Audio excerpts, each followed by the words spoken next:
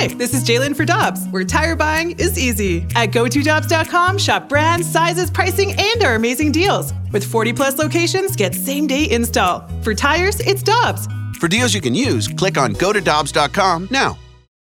You ready? Showtime. On May 3rd, summer starts with The Fall Guy. Let's do it later. Let's drink a spicy margarita. Make some bad decisions. Yes!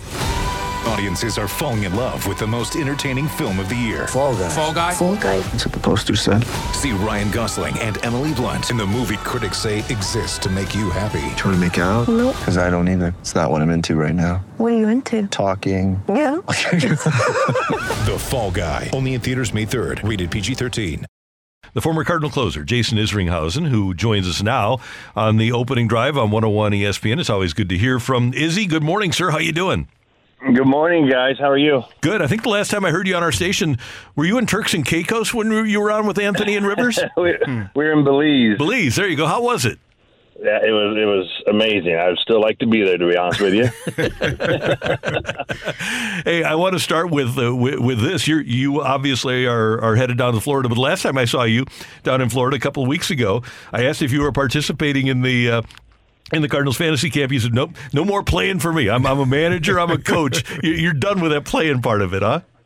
Yeah, I hung up my spikes. I retired. I am now managing people and enjoying it a lot more. I'm not near as sore.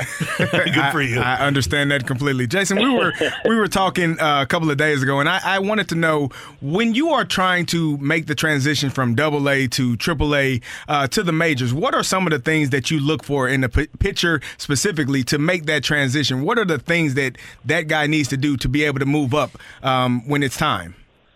Well, there's multiple things, but I think the main thing is like we're trying to get them ready to sustain. We try to increase their innings maybe by 15 or 20% each year, so we're trying to get them ready to be able to sustain that 200 inning mark if they're a starting pitcher. In the big leagues, it's a long season. They have to be able to sustain those 30 or so starts, and if they can't prove that they can do it, then it's time for either of them to become a reliever or they repeat a level to where their body can withstand that kind of wear and tear, so to speak. Now, I was talking to Andy Bennis the other day, and he's a big guy, and he was saying that, and so I wanted, you're a bigger guy. When you are a bigger pitcher, is it easier to sustain those innings than if you are a smaller guy with not the same size or same frame? Well, I would think so. I mean, I don't know how it would translate maybe from football to baseball, but I would think like a larger lineman can absorb the blows, so to speak, better than a smaller guy. And I think it's the same thing. You got bigger muscles, bigger body. It helps absorb the wear and tear of the innings that you put in your body, your legs, your hips, your core, your shoulders, your arm. We look at guys, those wiry guys. A lot of the guys that come, like Latin America guys, a lot of those guys are really long and skinny, and we try to get some weight on them, try to make them eat right, get more protein in their bodies, change their diets so that they can put on a little extra weight, so they have a little. I don't mind having a little fat on the body. It helps to absorb some of the wear and tear of the year. Yeah. Is he, you know me, I don't either. Jason Isringhausen, former Cardinal closer on 101 ESPN. You know what I enjoy, and sometimes it happens here at the major league level. You get to see it in working with kids, though, is when and I guess now with all the information that young players have, it's different. But when the light goes on in terms of figuring out command and figuring out, okay, I can put that pitch pretty much where I want it. And most of the time, I would guess when you draft a pitcher, they don't have that level of command. But how much fun is that when you work with a kid and then the light goes on and they figure out, okay, I can do this at a really high level? Yeah, it's one of the things that we have to deal with a lot. And so it really shows some of the stubbornness in some of the kids. They come out of these major college programs, and they're used to being able to have really good stuff for college levels, and they get away with throwing pitches right down the middle and get people out. And as they move up the ladder in our organization, you can't throw the pitch down the middle and expect to get people out. And Jack Flaherty was a perfect example from when he was in A-ball to AAA to where what we have, some of the analytics charts that we have, we call heat map, and it shows like fastball, fastball, and it shows you a map, a square of the strike zone, and it gives you colors, red, orange, and then a dark red, and it shows you how your fastball, your command. And, we talked to Jack, and all of his fastballs were kind of in the middle of the zone. And as we talked to him and told him, hey, we need to put these on the corners, and once the light went off on him, he just blew away hitters in AA and AAA, and he was able to throw his fastball down the way and follow that with a slider down the way. And then he goes out and rattles off, a 0.9 ERA in the big leagues. And that type of thing is like we're going to have with the McGreevy's and the Graceffos. Those guys are college guys that get away with the ball in the middle of the plate, but as they move up in the organization, they get to the big leagues. I don't care how hard you throw or how much movement you got, a ball in the middle of the plate is going to get hit a long way. One thing that I heard about Maddox when he was pitching, if you're a really good pitcher, you can cut the plate into 3 different sections. But Maddox, it wasn't just the 4 quadrants of the plate where he could put it where he wanted, but then it was 2 inches inside, 2 inches outside. If you can do that, if you can have like 6 areas for the width of the plate, that's going to be greatness, right? Well, that was the thing with him is like he would throw a fastball off the plate, and he was so good with his control. His catcher would keep moving out off the plate, and he would go as far as the umpire would call it. And then once he realized that the umpire wouldn't call it anymore, he would stay right there. And it could be 4 inches off the plate. We all saw some of the games that he pitched and getting those calls 4 or 5 inches out the plate because he could hit it every single time. And it all depends on the umpire that day. Hey, Jason, what are your thoughts on the pitch timer? You or a veteran played a long time. How would that affect you pitching and also the amount of times you could throw over to first base? Well, I think that the timer thing is going to mess with a lot of guys in the big leagues. We get some guys that come down on rehab and they try to do it. Like when they come down on a rehab assignment, like the umpires don't want to force it against them, but they've actually tried to do it, and it's hard for them to do it because I would have had a little bit of a problem because I always stepped off the mound and rubbed up the baseball and things like that. And you really have to be on the mound. You have to be ready to go, and the hitter has to be ready to go. In the minor leagues, if that clock gets down to so many seconds and the hitter is not looking at the pitcher, they call a strike. So he can be in the box looking down at the plate. If he's not looking at the pitcher, they call a strike on him. So there's going to be a lot of gray area. The throwovers, it's going to be a cat and mouse game because these guys that know how to steal bases, once they get their leads, they're just going to get bigger and bigger leads and make the pitcher throw over. Then after so many times, they can't throw over anymore. And if they do throw over and they don't fake him off, he gets second base automatically. There's going to be a lot of cat and mouse games with some of these guys that really know what they're doing on the base pass. Hey, are there pitchers that will benefit, though, from a pitch timer because they spend so much time? It seems to me there's guys that overthink it. So is there a chance that at the other end of the spectrum, the pitch timer can benefit some pitchers?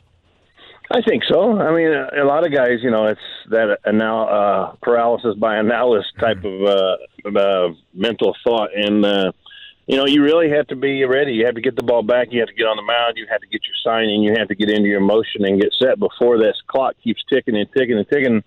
And, you get a lot of guys that walk around the mound. They got to check this. They got to check that. And, I think some people will benefit, but I also think there's going to be some guys that are going to have a real problem with it. I'm betting that in the length of your major league career with the multiple teams that you played for, and you were with the Mets, A's, Cardinals, Mets again, Angels, at some point somebody handed you a work fast and throw strikes T-shirt, right? Yeah, I mean, well, because that's what, if you talk to any middle infielder, those guys that take forever, those guys are miserable back behind you, your defense. You always want to keep your defense on their toes, one way or the other, either letting, line drives get hit at them or putting the ball in play, whatever you got to do. But, they love, you hear of Greg Maddux won a complete game, I think, with 78 pitches one time. You don't see that anymore. That's usually 4 innings today. So, those type of guys, those hitters, the defense are on their toes. They love playing defense behind those guys. So, yeah, it's going to help the defense a lot.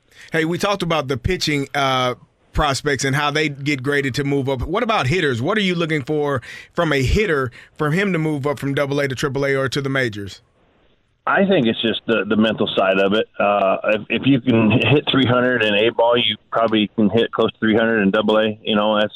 And we always say, this kid never hit 300 in A-ball. How's he going to do it in AAA? So you kind of look at it that way. But in that same sense, hitting's hard. I mean, 3 out of 10 is Hall of Fame. And I think it's watching these kids how they deal with failure, and that can go through 6 months of a full season of dealing with failure. 7 out of 10 times. I think it's more on the mental side than the physical part with the hitter. Izzy, one last thing, baseball-wise, for those of us that don't watch a ton of minor league baseball, what's the difference in 2023 between AA and AAA? I think it used to be AA was like the prospect league, and now it's with the COVID, and we've cut out some younger teams, the short season teams. I think there's a lot more prospects in AAA, but I think it's just like for a pitcher, it's the command. A lot less throwers. You get a lot of guys with better command in the upper levels, and with hitters, they're patient. They wait for their one pitch, and when they get it, they don't miss it. In the younger levels, you see a lot of throwers, so to speak, in pitchers that can hit the backstop. They can hit the bull whenever they want, and then then you get the hitters who swing at breaking balls that hit in the grass that they're swinging at. They're guessers, and they swing at everything. Now, Jason, Randy and I want to see if you're the same way. We're kind of old school in our thoughts in terms of pitching, and I personally don't like for my pitcher to pitch 4 innings and then we go into the bullpen and now we got 4 or 5 guys coming up. What are your thoughts on starting pitchers going deeper into games? You talked about Maddox doing it on 78 pitches. We don't see, these pitchers going deep into games anymore. What are your thoughts about that? I just think that's the way they're trained today. We try to train them to be able to throw 100 pitches a game, but I fight with our younger guys all the time. I make bets with them and to see how many average pitches they can throw an inning. I'd like to see them throw 15 or less an inning to get them through 6 or 7 innings. I just, the kids they live by the strikeout now, so they're trying to strike somebody out from pitch 1 rather than you can't strike them out without getting strike 1. It's mental side of it, I think, more than anything. Just trying to get these kids to throw strikes and realize that their stuff's good enough in the strike zone to get people out. Who do you like Sunday in the Super Bowl? Oh, man. I would like to see Mahomes win another one, but I think Pittsburgh's really good. I think Philly's really good, though. Yeah, they're tough. Pittsburgh is good too, though. Yeah, yeah. So Izzy, when I texted you a couple of nights ago, you said, "Hey, you're struggling. You better pick it up in the fight." I don't know if you were listening yesterday, brother. I didn't listen to it yesterday. I figured I'd hear about it this morning, though. So you texted me. You said, "Hey, you better step your game up a bit. You gotten beat 2 days in a row." I said, "I know. I'll get that guy tomorrow. Just a blip." You took him down. Huh? I got him. All right. We changed the name. We changed the name from the fight to the bludgeon because he was beating the hell out of people so badly. Mike actually did a good job for the last couple of days. That's very good. It's not very likely that he gets beat 2 days in a row. So I'm glad you're back on your game. Thanks, Izzy. Appreciate it.